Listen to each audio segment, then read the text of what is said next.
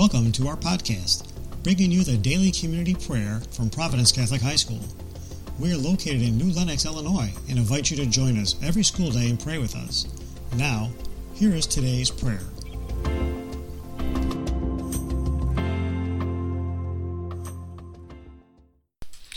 Good morning, Providence. My name is Michaela O'Grady, and I am a senior. Dear God, as I sat down to write this prayer, it hit me that this is the last semester I will be able to spend at Providence. I remember on my shadow day in 8th grade, all the students told me that Providence was their second home and second family.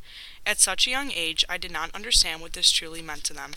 After spending 4 years attending school here, I now understand the sense of home and family Providence gave them. My Providence family has followed me through the highs and lows of life and has never turned their back on me. I did not grow up in a Catholic household and did not understand the Catholic teachings or Augustinian values when I began attending Providence. Through my religion classes, I was able to discover my faith and find the path that God had made for me. Finally, my senior year, I decided that Catholicism was the religion I felt at home with. Through the help of my teachers, family, friends, and most of all, my Kairos sisters, I was able to make my conversion this year. In the religion class I am taking now, during discussion, Father Rich told us, if you came here to find answers, you are in the wrong place. I think what is most interesting about our religion is the fact that things are so open-ended.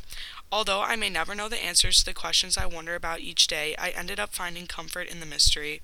I now know that the plan that God has for me is much bigger than I will ever be able to understand. So God, my prayer to you is this. Help the seniors cherish the last memories they make here at Providence. Allow them to also find comfort in the mystery of you. Help the juniors as they begin to take over as the role models of the school. Help the underclassmen to realize that not every question has an answer, and they will find their place even if they feel lost now.